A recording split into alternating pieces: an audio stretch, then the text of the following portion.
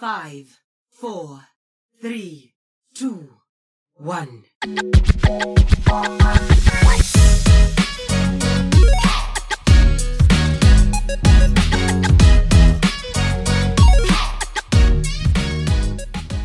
Welcome to episode 128 of Man Watchpoint, an Overwatch podcast where we talk about everything going on in the wonderful world of Overwatch. I have sat here for far too long trying to figure out how I'm going to start this episode in some sort of a special way. Of course, as you know, by the time you're listening to this, the Overwatch League Grand Finals have concluded, and so has possibly the very last Overwatch League season that we will see. I was, of course, at the Grand Finals in Toronto, Ontario. That's right, Toronto, because I am not from there. And despite the fantastic time I had there, I've been waiting to record this episode in part because by the end of the workday and after the excitement that transpired in Toronto, my voice has been failing me, but also in part because I've been trying to figure out how to summarize and really encapsulate my experience in Toronto in, of course, this episode. Now, I think I've figured out what exactly I'd like to do. However, I'm going to keep that for the end of the show because we actually have a jam-packed show to cover here today. Of course, we're going to cover most of the action that happened at the Grand Finals. Of course, I'm not going to give you a game-by-game breakdown. I'm not even, going to go over the scores of all the games because it just seems a little redundant at this point. And also the fact that, we are over a week out from the playoffs and everything. But I will go over sort of the awards and, of course, the final match just because that's going to be fun. Now, there's a ton to talk about there, and I'm sure I'll think of little anecdotes from the weekend and I'll intersperse them in the articles that I'm going to read. But, of course, this past week, we also had the unveiling of Season 7 of what we have to look forward to in the next season as, of course, Season 6 in the Overwatch Battle Pass winds down. Now, in terms of celebrating everything that was my past weekend in Toronto, I have this whole thing written out that I actually emailed in to another reporter who was looking to collect sort of stories about the Overwatch League and what it meant to people. So I sort of wrote out a couple paragraphs to them. So what I'm actually going to do is at the end of the episode, before we wrap things up, I'm going to read what I wrote out to them because I think in doing that, I did my best to sort of capture the emotion and the feelings that I have felt over this past week. So we'll get to that. If you are brand new to this show, first of all, thank you so much for listening. I'm very hopeful that a number of the people that I met at the Grand Finals are listening right now. If you are, thank you so much. I appreciate it a lot. I really did enjoy meeting all of you, hanging out with all of you, and just making friends with a lot of people that, I otherwise would have never met. So anyways, we'll get to that at the end of the show. If you don't want to hear this whole episode, if you start getting bored or anything like that, please just jump to the end of the show so you can hear what I have to say at the very end. I promise you, if I met you this weekend in any way, shape, or form, if we shook hands, if we hugged, if we high-fived, if we fist bumped, just jump to the end of the show. And you can catch my message to you because my message goes out to each and every one of my newfound friends that I made this past week. So we'll get there. But for now, if you are here for the whole ride, well, buckle up. Let's get back to the show. Thank you so much for tuning in. I'm, of course, your host, Sir Dr. JM. That's at Sir DRJM on all socials, so why not give me a follow? Reach out to me over on socials. I'd love to bring questions, comments, concerns, topics to the show that you may have as they relate to Overwatch, the Overwatch League, Blizzard games, or just video games in general. Of course, I love to talk about video games, as many of you may have learned this past weekend, and that does go beyond just Overwatch. I play a lot of video games, and I like them a lot. So send me things over, especially on Twitter or X, if you will. DM me or whatever, shoot me a message on Discord, whatever you want to do. I will bring your topics, questions, comments, concerns to the show. But enough with all that. Of course, we have a big show to cover. So let's jump back in there. You can, of course, find this podcast on all your favorite podcast services out there, Spotify, Apple Podcasts, Google Podcasts, etc., etc. So give us a follow, leave us a review, tell your friends, and all that jazz. And of course, I also encourage you, if you enjoy what you hear today, or if you're curious about how I got a media badge to go to the grand finals, check out the Ready Set Pwn podcast. That's Ready Set PWN. Available on podcast services everywhere. Ready Set Pwn is your premier source for everything Vancouver Titans, Toronto Defiant, and Canadian Overwatch League action. Of course, over on Ready Set Pwn, I join my co-hosts Alex and Chris each and every week to talk everything Canadian Overwatch. We also touch on much of the Overwatch League action that happens. And of course, that is also the show where Chris has connected us with the likes of Baroy, the GM for the Vancouver Titans, Kasoras, the head coach for the Toronto Defiant, Adam Adamu, the CEO of Overactive Media, of course, the company that owns the Toronto Defiant and the Toronto Ultra on the Call of Duty League side. We've also spoke to Papa Punk, that is Punk's dad, Punk being the tank for the Vancouver Titans, and Sean Miller, president of the Overwatch League. So if you're interested in that, go check out Ready Set Pwn. And if you enjoy what you hear today on One Man Watchpoint, check out the Ready Set Pwn podcast as well. Of course, we already have our grand finals episode of Ready Set Pwn up because naturally, when we record that, I don't have to do nearly as much talking because there is 3 of us on the show. Today's show, though, it's just me. We're in for a ride. I got a lot of stories to cover, and I won't be too surprised if my voice starts giving out by the end. So just bear with me. I'm doing my best here. I think I'm recovered from grand finals, but by the end of the day, my voice is tired, and you can hear it. You can probably hear it right now. So anyways, without further ado, let's dive on in. I'll do this alone if I have to. All right, we're going to kick things off by heading over to esports.gg with an article titled, this is going to spoil the entire article, but it's titled Overwatch League 2023, Florida Mayhem's Gunba becomes Coach of the Year. Overwatch League 2023's Coach of the Year is Jordan Gunba Graham. During the live event at Toronto's Mattamy Athletic Center, he shared the strategy behind Florida Mayhem's success. When asked about his approach to coaching Florida Mayhem, Gunba emphasized the importance of tough love and never settling for mediocrity.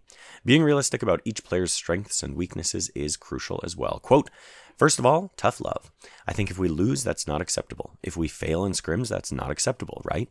We don't take losing in any circumstance as an acceptable outcome," Gunba said.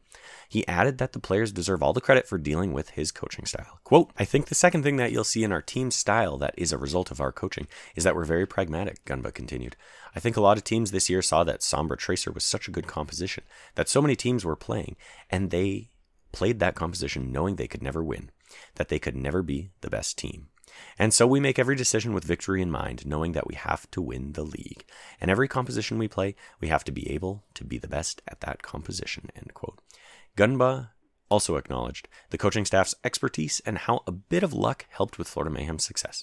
He then praised the team's ability to learn different compositions because of frequent patches and opponent changes. Quote, "I've been coaching for the entire duration of the league. I've been here since day one," Gunba said. "I coached the first Overwatch League match ever. So our coaching staff, including McGravy, who's a huge part of how we win so many games, they have a lot of experience. And so I had to teach them, and you have these compositions, right? And secondly, it's a bit of luck, right? If we can play Sombra Tracer and win every match, we would do that too. And as a result of the fact that we've been forced to adapt so many times, we've been forced to learn so many different compositions. Every patch, every match, every opponent has all paid off until this point, because now we can suddenly pull out all these different compositions and play them with the exact same roster. We didn't do any subs for most of the matches. So it's a bit of luck, a bit of experience, I think." Oh, now I've got to pop up on the screen. There we go. During the interview, Gunba highlighted Merritt as an incredible hit scan player. His abilities give Florida Mayhem confidence going into every match. Merritt's own versatility in playing other heroes have also contributed to victories. Quote, "I think going into every match knowing that we have to play hit scan role and we're going to have a better player is such a load off our minds," Gunba said. Overwatch League 2023's Esports Coach of the Year then praised Caleb McGravy again for what he does as an assistant coach. Meanwhile, General Manager Albert does what it takes to achieve victory, is great with the budget, and makes sure that everything is always on time. That's all for now. Stick around on esports.gg for more Overwatch 2 news and updates. So, of course, wanted to bring this one up because, as we all know by now, the Florida Mayhem do end up winning the Overwatch League Grand Finals 2023. And, of course, they just had a stellar cast there in general. From Gunba winning Coach of the Year to our next story. Not our next story, our second to next story. Florida was cleaning up the awards. There were, however, a handful, 1 or 2 awards that they did not win. And that takes us to our next story over on thegamehouse.com, written by my new friend, Daybuck Owl. Donghack Season 6 Alarm Rookie of the Year. To make an impact so great as a rookie in the Overwatch League is a huge feat with such talent that is in the league. The Atlanta Reigns Donghack is joining the ranks of impressive players such as Hacksaw, Alarm, Pelican. I've got another pop-up. Man, these sites are bad for the ads. We're going to full screen this guy. There we go. Pelican and Proper. There has only ever been a Korean rookie to take home the title of Alarm Rookie of the Year. Donghack winning the Season 6 Alarm Rookie of the Year is continuing that tradition. Donghack was the Atlanta Reigns' lone rookie on the team. He was side by side with role stars and players who had won many awards. As a young main tank, he was going toe-to-toe with the likes of Fearless and Smurf, who had both won a grand final. Less than a year ago, he was on Team 815, a Korean contenders team, who went 0-7. He has shown massive growth in the league. He was supporting the whole team with the defense that is needed but enabling the offense to pop off. When receiving the award, Donghack multiple times voices his regret. He didn't feel deserving of this award. He wanted to bring a good performance and felt like he hadn't in these playoffs. He mentioned that this should be a happy moment, but he could only feel bad for not performing to the level he wanted for the fans. This was personally meaningful for him, as this award was given to him by the fans. The whole award ceremony was more quiet than in the past, but the fans made sure to show Donghack love by cheering extra loud, as well as reassuring him that he did in fact deserve the Alarm Rookie of the Year award. Donghack was the rookie alongside Star.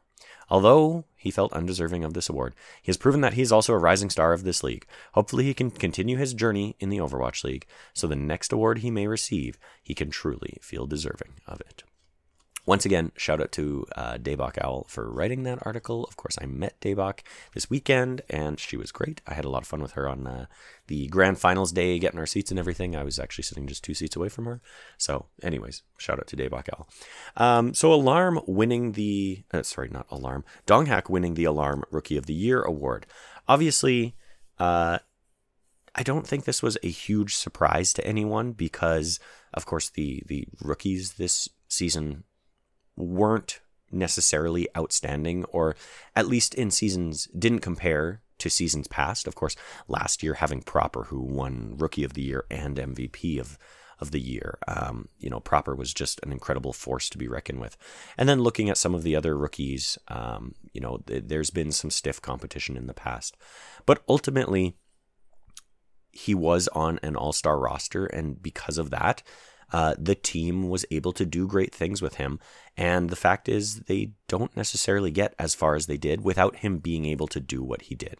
There is an argument to be made, of course, that, you sub someone else into his role, a different tank that has a little more experience, and maybe the Atlanta Reign do get just as far as they did, or maybe they even perform differently in the grand finals. But by no means do I think that Donghack is not deserving of this award. I think there are some other interesting candidates that didn't necessarily, get as much buzz around them because, of course, the team that they were on didn't perform nearly as well as the Atlanta Reign. One that sticks out in particular is, of course, Lenny or Sugar Free on the Vancouver Titans. And, of course, there are many others. But regardless, I do think Donghack deserved to win this. And it was very unfortunate to see how disappointed he was when receiving the award. Because, of course, it's an award, and it's a coveted award, right? He should be excited, and he should be proud, and he has every right to be. But unfortunately, with Atlanta Reign having just been eliminated shortly before this tournament or this award was handed out, he obviously felt bad for that. So I do hope that he felt the love from the audience. The cheers were loud anytime basically anyone won anything. The audience was sure to let them know that they supported them. So I hope he felt something special when the crowd cheered.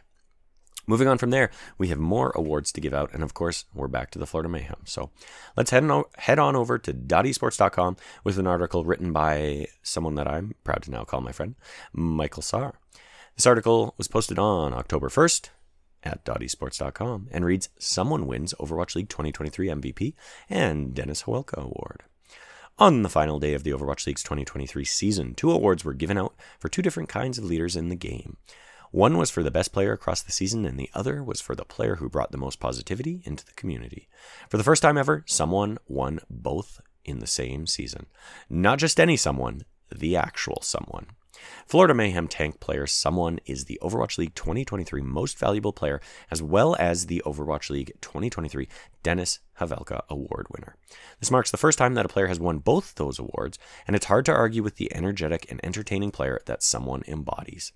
Much like other esports and traditional sports, the MVP goes to the player who mattered most to the team's success in the regular season. From helping his team win the Pro-Am to being crucial to all the team composition adaptations that led them to consistent success all season long, Someone was the best example of a tank who could play it all. He was an amazing Junker Queen, Reinhardt, Winston, and even Sigma, as we saw early on in the 2023 playoffs. The term hyperflex is very high praise, with one of the other best examples being a former season MVP, Leave. However, with how crucial the tank role is in the 5v5 version of Overwatch, a true hyperflex can be the crux of a team's strong performance, and Someone is such a player. As for the Dennis Havelka Award, Someone was immediately recognized for his comedic bent when he joined the Mayhem.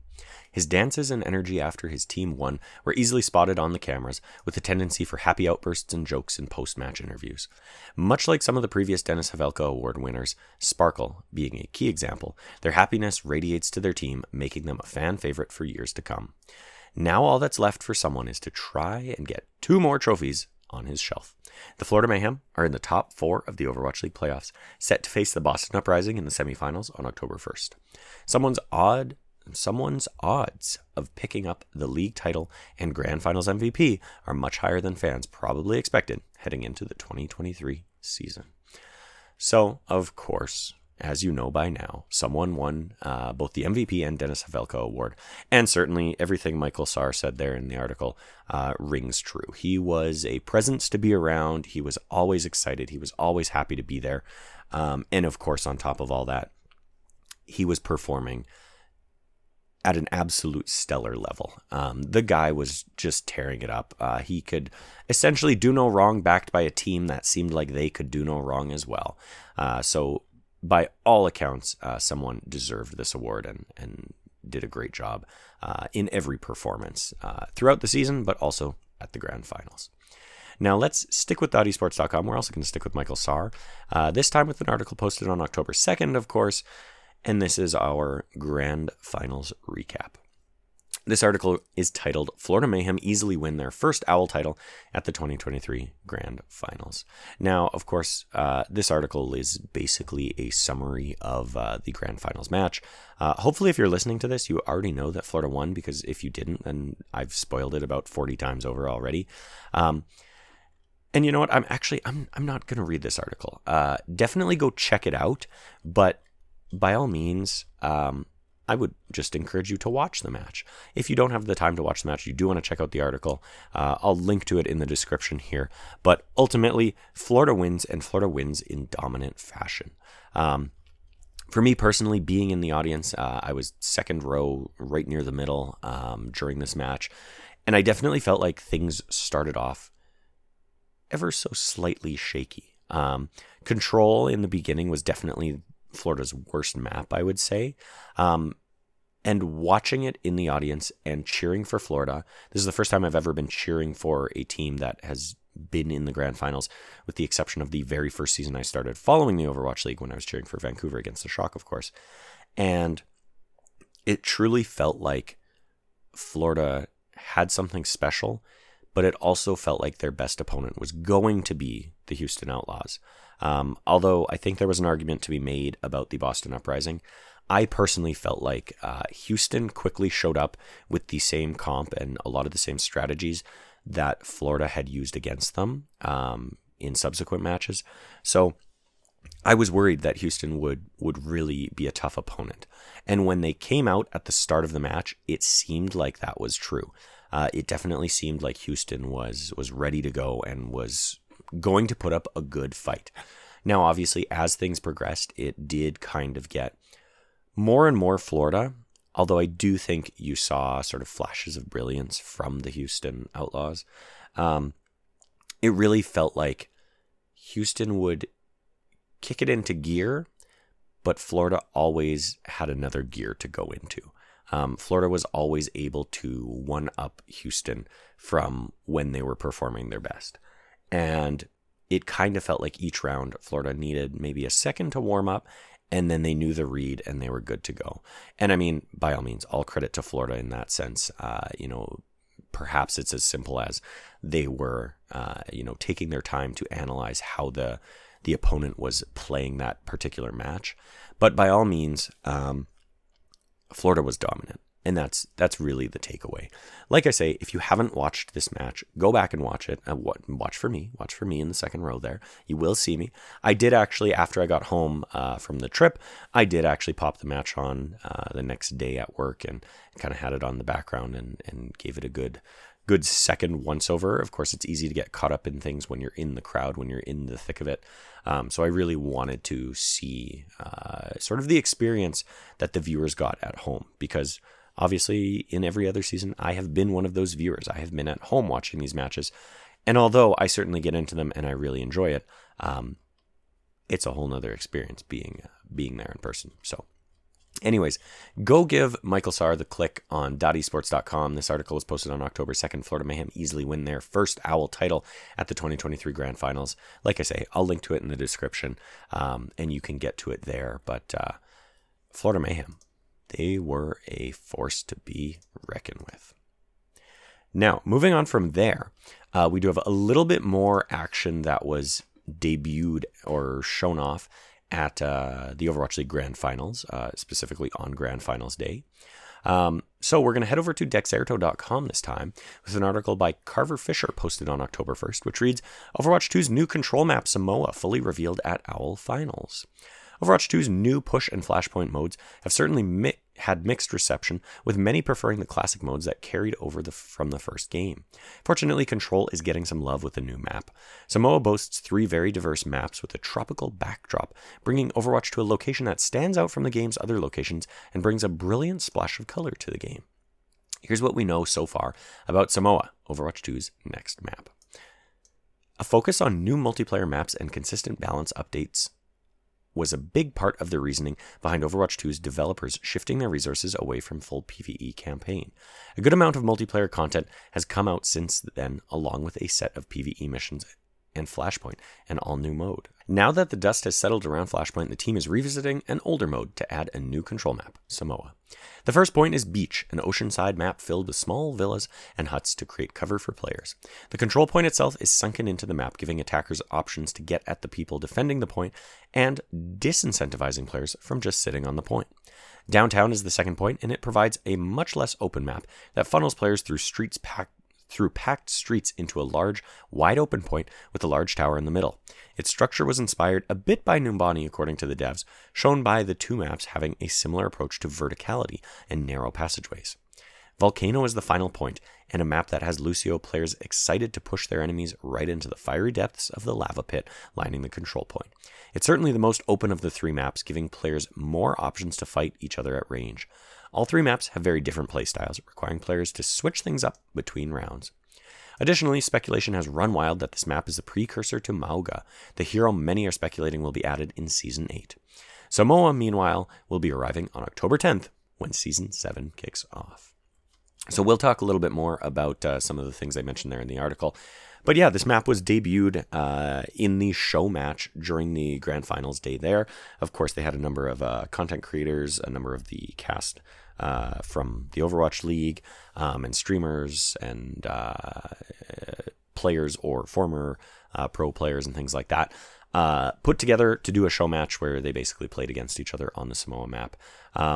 It was interesting because obviously you got a lot of personalities here, and they really did a good job, I think, to balance things out and really, I don't know if it was intentional, but stretch the map out. It definitely was back and forth. It wasn't like someone just rolled the other team 2-0 or anything like that. It definitely was back and forth so they could show off each individual area of the map. It's a pretty map, that's for sure. We got lots of blue-green water there. We got lots of blue skies. And then, of course, we do eventually come into the lava pit there, which is nice and fiery and looking good. So I'm excited to get hands-on with this map, as I think most people will be. I always love when they do these kind of things, and especially love when they do the kind of behind-the-scenes thing. So, before the show match, of course, Aaron Keller and Jared Noose did a little bit of a preview where they just talked about some of the design philosophy behind the map and how it was built and everything like that. And I always dig that kind of thing, so I had a lot of fun seeing this map in action. Moving on from there, of course, that basically covers Grand Finals Day, right? We heard about the show match, we heard about the awards given out, and of course, we covered the final match there and the Florida Mayhem winning it all. But there was one other thing that dropped seemingly, I'm not actually even too sure how quickly after Grand Finals were done. I want to say it was maybe the next day that they dropped this, maybe the day after that. But we're going to head on over to GamesRadar.com with an article by Dustin Bailey, published, looking at the article now, it says 3 days ago, so I can only assume that would have been Tuesday the 3rd. This article reads, Blizzard commits to, quote, revitalized esports program, end quote, as players wave OWL goodbye. After a tearful goodbye on stage during the 2023 Grand Finals, it appears Overwatch League is indeed dead. But Blizzard says a, quote, revitalized esports program is in the works. Quote, with the completion of the 2023 Overwatch League season, we will be focusing on building our vision of a revitalized esports program, end quote. A message from the official Overwatch League account says on Twitter, quote, we're eager to share more with you as details are finalized, end quote. As that message suggests, there really aren't any clear indicators of what comes next for officially sanctioned Overwatch esports. Overwatch League itself is not officially dead, at least not according to any Blizzard announcement, but earlier this year an investor report revealed that OWL teams would soon vote on updated terms with Blizzard. If the teams did not agree, they would each receive a $6 million termination fee. But even without a final word on whether the teams are taking the money and leaving, for most observers, the writing for Overwatch League's end seems to be on the wall. If there was any room left to speculate that the league might live, it ended over the weekend when Overwatch League presenters took to the stage and shared an emotional message after what might have been the competition's final games. Overwatch League was always an odd duck, eschewing esports standards for a format more similar to traditional North American sports leagues, where franchise teams compete over the course of a season for position in an annual playoff series. Activision Blizzard revisited the same format for the Call of Duty League. That's the end of the article. It kind of just ends there. In any case, obviously this was a bit of a shocking thing to see. So if you do jump over to the Overwatch League Twitter account, of course they posted the classic, background of the Overwatch League. We're making a statement kind of image there. And they had that message. I'm going to read it again here. With the completion of the 2023 Overwatch League season, we will be focusing on building our vision of a revitalized esports program. We're eager to share more with you as details are finalized. And that's it. That's all we get. It just ends there. So one of the things that's really interesting about this is the fact that they put out this statement at all. Of course, as we know, they didn't necessarily have to say anything. I'm actually not even sure that the the vote that was sort of leaked, I don't even know if the league talked about that in any official capacity. I think it was just leaked kind of thing. But of course, the league's not going to comment on something like that if that were the case. If it were up to them, they would have preferred to control the messaging around that. And they probably would have surprised us almost completely out of the blue. But of course, it came out. It is a fact. It's all but known at this point that that's what's going to take place. I think even some GMs and things like that have spoken on this topic, outside of an official capacity. One that comes to mind, of course, is Albert Yeh, GM of the Florida Mayhem. He recently did a stream where he basically traded subs for information or for leaks. So he just, you subbed and you got to sort of ask a question, and he put out a lot of information about the Overwatch League that wasn't something that was known or was out there. And one of the things he did touch on was, of course, the end of the league. And basically, he didn't share any information that sort of we didn't already know or that was highly confidential, seemingly. He kind of knew where to draw the line and where to stop. But he did touch on this, and he basically did say, yeah, we know there's going to be a vote, but he did not say anything as to when. I believe he said they don't even know when it's going to take place, other than it's going to take place in the next few months. So nothing too surprising there. Now, if you listen to the Tactical Crouch podcast, of course, they talked about this as well. And I believe Yiska kind of echoed the same sentiment. However, there are a few sort of caveats to all of that, one of which being the end date of player contracts. Of course, naturally, at the end of the Overwatch League season, we usually see some teams announcing, hey, in classic Toronto Defiant fashion, we're blowing up our roster, we are not retaining anyone, and we will be building anew. Obviously, I don't think we're going to see any of that right away. The flip side of that is we see players tweeting out the classic LFT with their Discord contact info so that it is known they are looking for a team. I don't think we're going to see any of that either outside of, the debate that some players may or may not have already posted on Twitter. So that all kind of begs the question, when do these contracts with these teams actually end? And what is next for the players? In theory, for a lot of these players, if esports is their life, if they are still able to be competitive, they will either want to continue their career in Overwatch or potentially, as many probably will, move on to another sport, another esport. Many, I'm sure, will be moving to Valorant and things like that because it's a natural jump that we've in fact seen a handful of players make before. Now, this is all very ambiguous, right? We don't have any of these answers. We don't know if we will. It could very well be tomorrow that we suddenly see a team drop their entire roster, or we suddenly see a player tweet out the LFT. We really just don't know at this point, and I suspect we're probably not really going to get an answer to this. My guess would be that we're going to see a slow trickle of players either posting the LFT or simply announcing that they're joining another esport, because I truly don't think we'll see anyone sort of sticking around with Overwatch, because right now we just don't know what the case is going to be. And I think in a lot of ways, that's obviously very sad to see a lot of players that we know and love will probably just, it sounds harsh, but fade into obscurity. I'm sure others will, take up streaming and sort of build a career off that, which, hey, that can be far more lucrative than something like the Overwatch League or esports in general.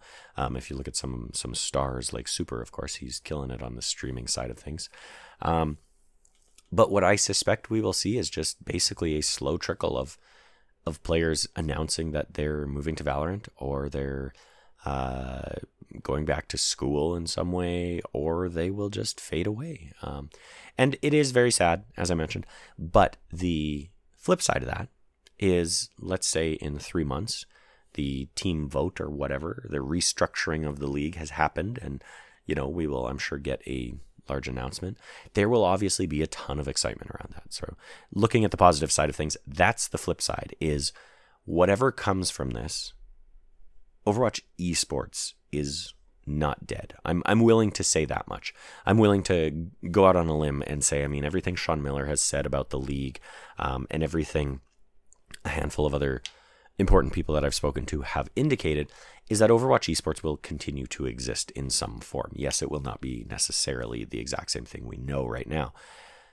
And that's exciting, because we will get this unveiling, right? We will get this big pop of, here's the new thing. Here's what it's going to look like. Here's how it's going to work. And of course, here's the franchises, or it won't necessarily be franchises, but here's the teams, here's the organizations that will be working with us, will be supporting us. And with that will come, here are the players. The other side of that that's also exciting is, in saying goodbye to, like I say, all these players and staff and people that we know, people that we've come to love, is, of course, we're going to see a deluge of new talent come in. And I don't just mean that on the player side, right? We're going to see new coaches or younger coaches that maybe have had experience in collegiate or contenders. We're going to see them getting their chance to support themselves at the highest level of Overwatch. And on top of that, it's also casters. Obviously, there's a whole host of casters that, never did get a chance to cast with the Overwatch League, or maybe they did, get to cast a game here and there kind of thing, but they never got the opportunity to really make that jump and be sort of one of the regulars. And we will see a whole host of new people come into those roles. So again, I'm looking at the positive here. We don't know what's going to happen right now, which in some ways feels weird. We've at the very least always known, hey, Overwatch League is going away. We don't know when it will be back, but we've always known that it will be back. And this is sort of the first time in 6 years or whatever that we don't know. And it's a strange feeling. And I think that's why obviously we saw so many goodbyes happen in the grand finals and everything like that. And in fact, speaking of that, let's head on. We're actually going to stick with Games Radar here, but this time we're going to read an article by Anne-Marie Ostler. I don't think I've ever read an article by her, so hello, Anne-Marie. Published 4 days ago. 4 days ago would have been Monday the 2nd, so we're going back in time here a little bit. Obviously, that message that I just spoke about from the Overwatch League did come out before this happened, but I do want to shout this out because this was important. So this article reads, "Thanks for the memories. Overwatch League staff share emotional message after what might be the competition's final games." Overwatch League host Zoe Geschwind ended coverage of the 2023 season with an emotional message as the future of the competition remains unclear. Quote, "And just like that, the 2023 season is coming to an end, and we get to look back at 6 incredible, unforgettable years," the esports veteran said in a message at the conclusion of the league year. Quote, "This was not just a show. This was a shared dream that was uniting us across borders, languages, and differences. It was the hard work and the commitment of everyone, which was bringing the team and the fans alike the best possible experience each and every show, and all of that has been nothing short of remarkable." As Geschwind continued to speak, both she and the whole team looked visibly emotional at the prospect of it all being over for good. She wrapped things up with a heartfelt thanks to fans for their staunch support of the Overwatch League. Quote, "You out there, the fans, your cheers, your tears, the unwavering support, you are the lifeblood of this league. You made this so much more than just a gaming community. This was a family. You are incredible, and we want to thank you so much for every single moment you shared with us. So from all of us, thank you from the bottom of our hearts for being a part of this incredible journey. It's been an honor, a privilege, and a joy to share this experience with all of you."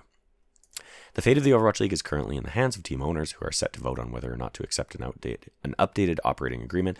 If they vote not to continue under the new agreement, it could mean the end of the league, leaving Activision Blizzard with a $114 million bill for termination fees.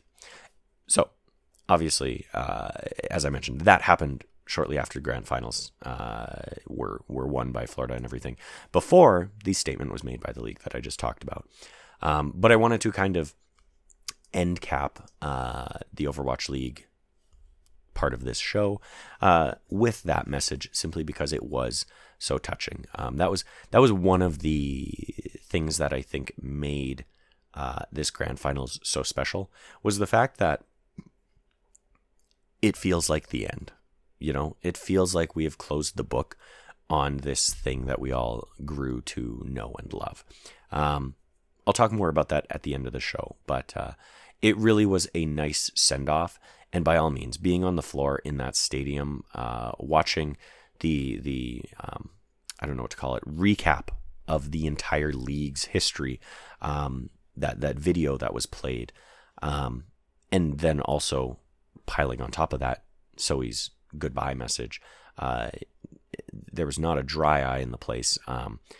It really hit, and it was just a class act, and I think it really did a great job to sort of, like I say, send us off into whatever the future holds, close the book, and call it a day, really. Now, one thing I do want to talk about here is, of course, what happens next. So, as I mentioned previously, we don't know. So let's talk about what I think. What's my opinion? Here's my harebrained idea. Here's what I think happens. And I've talked about this on previous episodes, but again, I'm hoping that we probably have a couple more people listening to this that haven't listened in the past. So let me share with you what I suspect is going to happen with the Overwatch League. Of course, what do we know? We know that the Overwatch League, or at least the people behind it, do not plan for Overwatch in a professional competitive fashion to be gone completely. We also know that there have been learnings had from the history of the league. We know a little bit better what works and what doesn't work.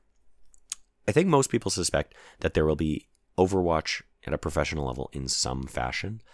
And so to me, what would make sense is to get rid of the official Overwatch League branding, or have it take sort of a backstage approach to things.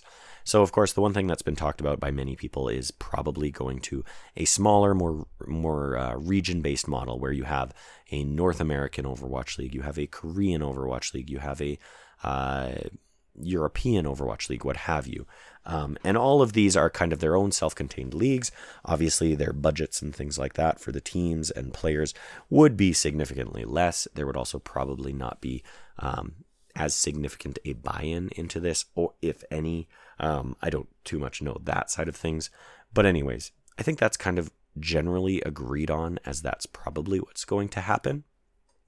To me, what I think about it from more of a standpoint of the marketing and the brand, what I could see happening is I don't want to say get rid of the Overwatch League as a brand. We probably have Overwatch League sort of as an umbrella that encompasses all these things. But then what probably happens is we get something like Overwatch Esports. So think about it this way. You have Overwatch League, and it is sort of the governing body of all these different regional professional Overwatch organizations or groups. So then you would have, let's say, Overwatch Esports North America, Overwatch Esports South America, Overwatch Esports Europe, Middle East, if you want to do it that way, Overwatch Esports China, Overwatch Esports Korea, etc., etc. So you keep the Overwatch League as an entity, as a brand, as a logo, really, but then you alter it slightly to have Overwatch Esports popping up in all these different regions. You allow those groups to basically run their own almost mini leagues. And of course, maybe once a year or something like that, you do a larger tournament where Overwatch League does a little bit more of the coordination, a little bit more of the heavy lifting, and brings the best from these different regions together to really square off and see how they fare against each other. That's just kind of my harebrained idea of what things look like. Originally, when I first kind of was theorizing about this, I had said that you get rid of the Overwatch League branding altogether. I don't think they would do that, because I think, regardless of whatever reputation the Overwatch League has, it is a recognizable brand at this point. It's been around for long enough that people know the logo when they see it, when they see that Tracer silhouette with the orange and the black and the white. They obviously have it on shirts and clothing and hat and things like that. They have it on the internet, right? They own that. And I can't see them getting rid of all that brand recognition that they've built over the years, even if they're simply altering it slightly. So what I suspect would happen is they keep that in some way. And maybe it's as simple as, rather than saying Overwatch League operates everything, and then Overwatch Esports is sort of these mini regions, maybe they just call it regionalized Overwatch League. And it is, quite simply, you have a North American Overwatch League, you have a Korean Overwatch League, you have a Chinese Overwatch League, these kind of things. Maybe they just completely keep it all together. I would prefer to see it change a little bit more than that. I would prefer to see it the way I described previously, because I think that does enough, or does a better job of distinguishing the old from the new. If it just comes back and they say, Overwatch League is back, but now it's Overwatch North America, now it's Overwatch League North America, Overwatch League Korea, Overwatch League China, I think that has potential to cause a little bit of confusion. Maybe my idea is, just as confusing, but I digress. That's just what I'm thinking. So anyways, we're going to put a pin in all that Overwatch League talk and we're going to jump over to some other fun stuff. Of course, as we know, we learned a lot about Season 7 in the past few days. So I'm heading over to Polygon.com with an article by Michael McWhirter, which reads, it was posted on October 4th, and reads, "What's new in Overwatch 2 Season 7?" Overwatch 2's 7th season will be a big one, despite not featuring a new hero. Season 7, or Rise of Darkness, as Blizzard is calling the new season of content, will add a new control map, a big Diablo-themed crossover, and a new mythic skin for Hanzo, completing the Shimada clan mythic skin trifecta. There's a big emphasis on ghosts, demons, and otherwise spooky skins as the annual Halloween Terror event coincides with Season 7 of Overwatch 2. Junkenstein's Revenge and Wrath of the Bride will return, and there's a new competitive game mode coming called Trials of Sanctuary as part of the Halloween Terror 2023. The Diablo-themed crossover event is a co-op survival brawl in which players take on the role of Demon Hunter Sombra, Barbarian Zarya, Night Raven Ilari, Cleric Lifeweaver, Imperious Reinhardt, and Inarius Farah while battling as Asmodan Wrecking Ball, Butcher Roadhog, and ultimately Lilith Moira. Here's what else is new in Overwatch 2 Season 7. So, of course, the first thing they cover in this article is Samoa. I'm going to jump right past that part because we obviously talked about that already. And we're going to go into Season 7 Battle Pass. The Season 7 Battle Pass is headlined by the mythic Onryo Hanzo skin. I hope I'm pronouncing that right. I don't really know. I haven't seen it pronounced. But you can expect similarly spooky skins for Lucio, brackets Victorian Ghost, Soldier 76, brackets Crimson Clown, Widowmaker, brackets Ghost Bride, Echo, brackets Victorian Doll, and Wrecking Ball, brackets Asmodan, as part of the premium tier Battle Pass. Blizzard lists a few skins as part of a separate purchase, the Ultimate Battle Pass bundle, which includes Lilith Moira, Inarius Farah skin, and a Pumpkin Spice Bastion skin. You can see some of the skins in the Season 7 roadmap below. So I'll jump back to the roadmap image here and talk about that in a second. Hero reworks and balance changes. Blizzard will roll out big changes to Sombra in Season 7, changing how her stealth ability works, it's now a passive, and giving her a new ability, a damage over time attack called Virus. Roadhog is also getting a rework, though Blizzard hasn't said how the much maligned tank hero will be changing yet. Season 7 will also see some changes to Mei, reverting the hero to her pre-Season 5 state, and Zarya, whose recently buffed projectile barrier is getting debuffed. Further tuning for Orisa, Ramatra, Wrecking Ball, Cassidy, Torbjorn, Brigitte, and Ilari is also in the cards for Season 7. Route 66 map update. One of Overwatch's original escort maps is getting a few changes in Season 7. Route 66 Panorama Diner has a new sign that doubles as protection for the attacking team at spawn. The map's first checkpoint, the spot just past Big Earl's service station, will be changed so that the metal doors there don't fully close, giving the attacking team another choke point option. Additionally, the defending will have more options to stop attacking team from capping the final checkpoint, as some of the cargo is being removed from at the Deadlock Gang's lair. When does Overwatch 2 Season 7 start? Overwatch 2's new season will launch on Tuesday, October 10th, likely around 2 p.m. EDT/11 a.m. PDT. Season 7 will run through mid-December, just in time for holiday-themed events.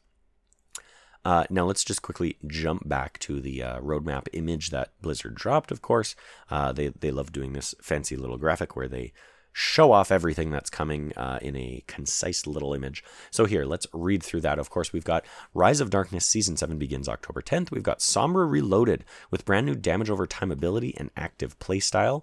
And then in that same sort of character graphic, they've got Roadhog Rework coming mid-season. They've got the new control map Samoa, Take the Battle to a Tropical Paradise listed there. They've got new Mythic Onryo Hanzo featuring skin-specific Dragon Strike Ultimate. Sorry, I stuttered reading that there. New Battle Pass featuring Mythic Onryo Hanzo, new Halloween skins, and more. They've got the return of Halloween Terror 2023. And, of course, they've got the new co-op game mode Trials of Sanctuary. Power up your abilities and defeat hellish bosses. So, obviously, quite a stacked Battle Pass. I've spoken about this before. I think Blizzard really started to show off what they wanted Overwatch 2, at least on the PvP side, to look like around Season 4, right? Season 4 was Starwatch. And of course, now that we've seen subsequent seasons, am I thinking Season 5? No, I'm thinking Season 4. I'm correct. Of course, we saw that kind of act as a bit of a shift, right? I think for me personally, obviously Season 1 had a lot of hype around it because it was the first season, but I really felt like Season 2 and 3 were in a lot of ways more of the same. We weren't really getting anything exciting, right? We got some skins, we maybe got a new map, we maybe got a new hero, but we weren't really seeing any meaningful change to the game. It didn't feel like a special event that a new Battle Pass season was starting.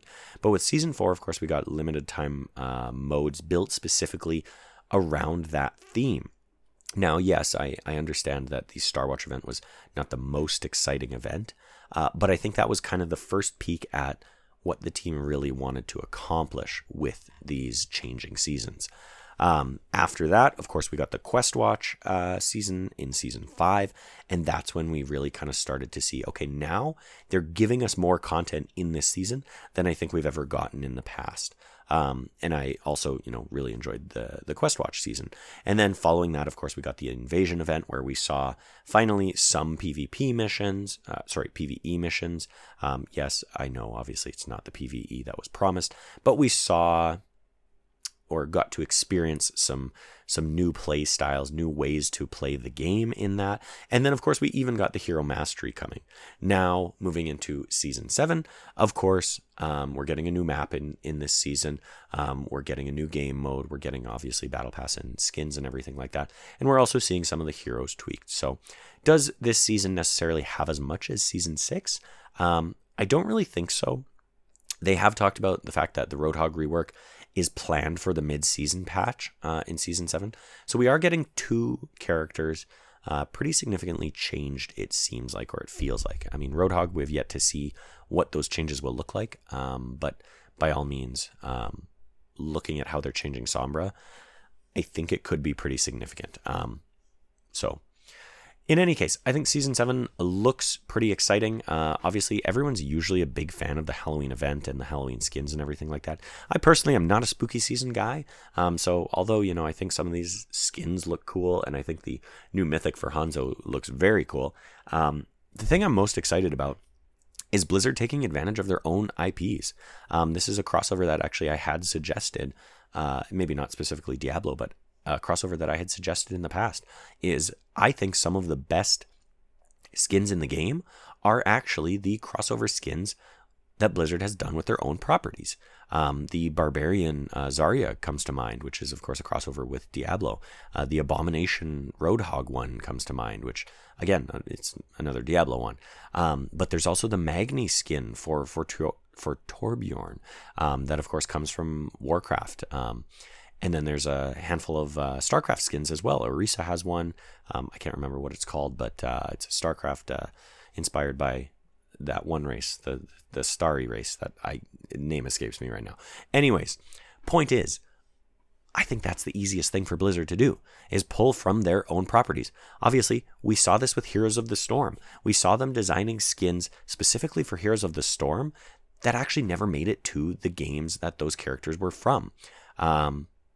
And in some cases, actually did. If I'm not mistaken, there's a police officer skin for D.Va that was actually a Heroes of the Storm skin for D.Va before it ever made it to Overwatch. So I would really like to see more of this.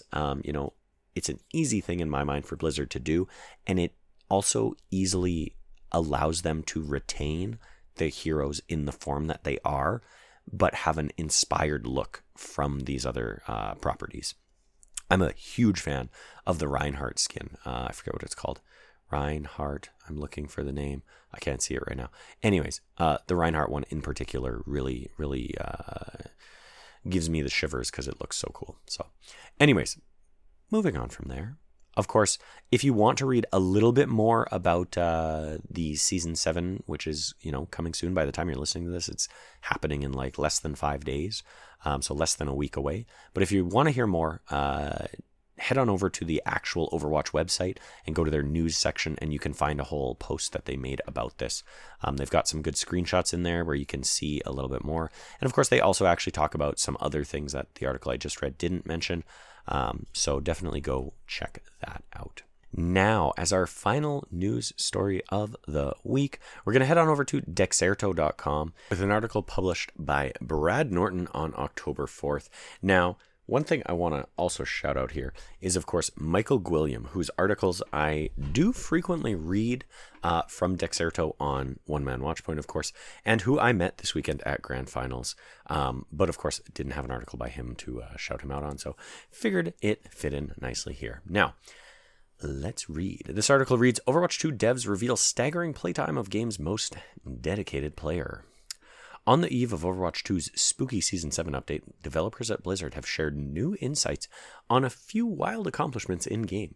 One in particular is drawing the most attention as the game time of the single most dedicated player puts everyone else to shame. While Season 7 reworks, modes, and of course new skins all dominate headlines in the Overwatch 2 community this week, another talking point is now stealing the spotlight for the next major update. Blizzard revealed some jaw-dropping new insights on October 4th, showcasing some unique tidbits alongside a few shocking accomplishments. For one, we now know that Ana stands tall as the single most played hero in the game at this point in time, but that's not all. Just shy of 27 million players have been eliminated by D.Va's falling mech, more than 187 million Bobs have done something, and heroes have been booped a ridiculous number of times. But arguably, the most staggering bit of intel has revealed the dedication of the game's most avid player. One die-hard Overwatch 2 player managed to reach a Battle Pass tier of 1,058, putting it into perspective. To claim every single reward on offer in a given season, players only need to reach tier 80. There are a handful of bonus rewards beyond that initial slate, as players can grind for prestige titles up to tier 200. But after that, there's simply nothing else to look forward to, though that seemingly didn't stop one player's ambitious journey through the ranks.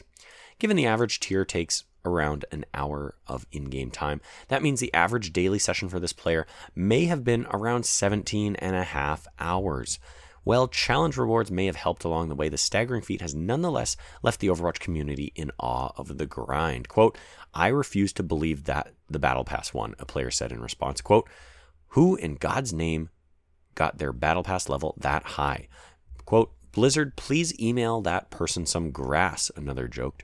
Currently, there's no telling just who this player is, nor why they decided to grind like no one ever has before.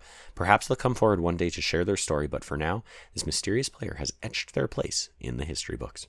We'll just have to wait and see if anyone has the dedication and free time to challenge for the throne. So anyways, this is more of just, a light-hearted story I wanted to cover here, because it is crazy, simply crazy to think that any one person has played that much. There were a couple other stats here, so I'll just kind of highlight those.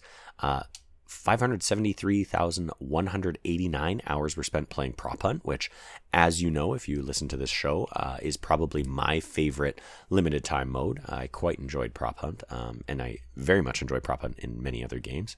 They also have 146,621 days of Pharah time spent in the air. So obviously, Pharah flying high.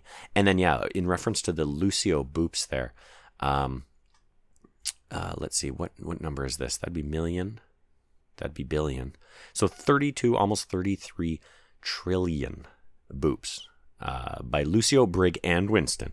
So, of course, we do have a bit of a combination there. I'd be curious how many boops are just Lucio, but in any case, very interesting stuff there. So that is that.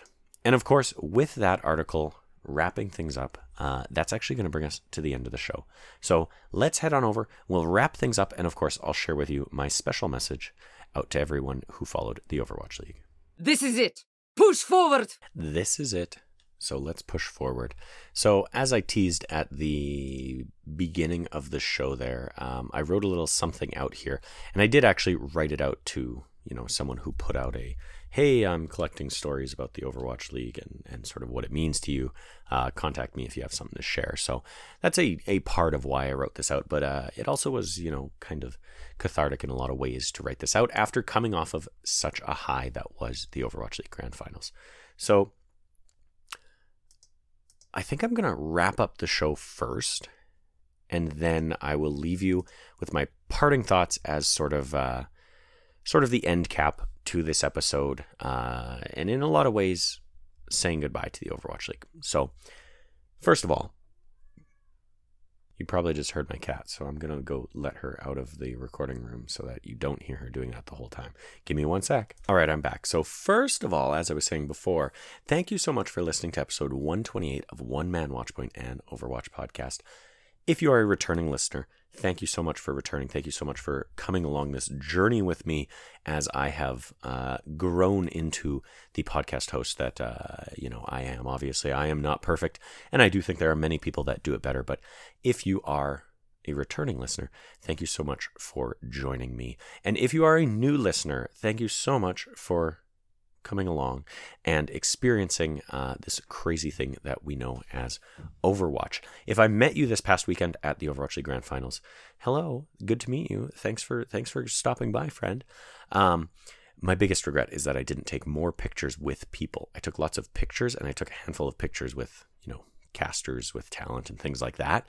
But I actually did not just get pictures with friends for the most part. I have a couple, and by all means, the Toronto Defiant community did a great job of capturing some of those moments. Go check out my Twitter if you want to see some of the shots I'm in there. But I wish I had taken more pictures with the people that I really got to know and spent a lot of time with. Now, in any case, this is all my long-winded way of saying thank you so much for listening if you are a new listener. You can, of course, find this podcast on all your favorite podcast services out there, Spotify, Apple Podcasts, Google Podcasts, etc., etc. So give us a follow, leave us a review, tell your friends, and all that jazz. And, of course, if you enjoyed what you heard here today on One Man Watchpoint, I encourage you to check out the Ready, Set, Pwn podcast. That's Ready, Set, PWN. Also available on podcast services everywhere. Now I'm going to close out today's episode with my goodbye message that I referenced a couple of times here, and I'll leave it at that. So without further ado, let's get in there. Back in 2020, I started a podcast called One Man Watchpoint, dedicated to covering all things Overwatch. I had been playing the game since launch and started following the league shortly after the start of Stage 2 of Year 2 of the Overwatch League. In doing so, I began to follow others in the community and seeking out other media around Overwatch. I was eventually invited to join the podcast Ready, Set, Pwn, a podcast covering the Vancouver Titans and, eventually expanding into covering, the Toronto Defiant. For me, the podcast has always been remote. I live one province away from my co-hosts, whom I've never met in person, and in a province that is not home to either Canadian Overwatch League team. I've always been a lurker online, so I'm not big on any team discords or anything like that. With Grand Finals being in Canada, and possibly being the final Grand Finals ever, I knew I had to make the trip. I connected with a couple of people I knew from the Toronto Defiant community, and after meeting up with them at Grand Finals, I was welcomed into the most friendly and joyous community I could ever imagine. Everyone was there to celebrate Overwatch League, but what surprised me the most was that it seemed like, without knowing it, everyone was there to make new friends. At any given moment, you could turn to the person behind you in line or sitting next to you in the stands and strike up a conversation that would soon turn into a friendship. It was truly an eye-opening experience that showed me just how deeply we all love this product. Each night, I went out with a handful of newfound friends. We ate together, we laughed together, and when all was said and done, we cried together. The feeling of being in that stadium with one another when they played the goodbye video and when Zoe gave her farewell speech was palpable. We all felt such an immense joy and yet sadness at the same time for the end of an era. For me, I cling to the fact that I will probably never have an experience quite like this again. To follow something, to love something, and to experience something so stellar, and to get to see it through to the end, it was something special that I'll cherish forever. I've made new friends and found new family, and for that, I'm forever grateful to have been a tiny part of this league. Thanks so much for listening.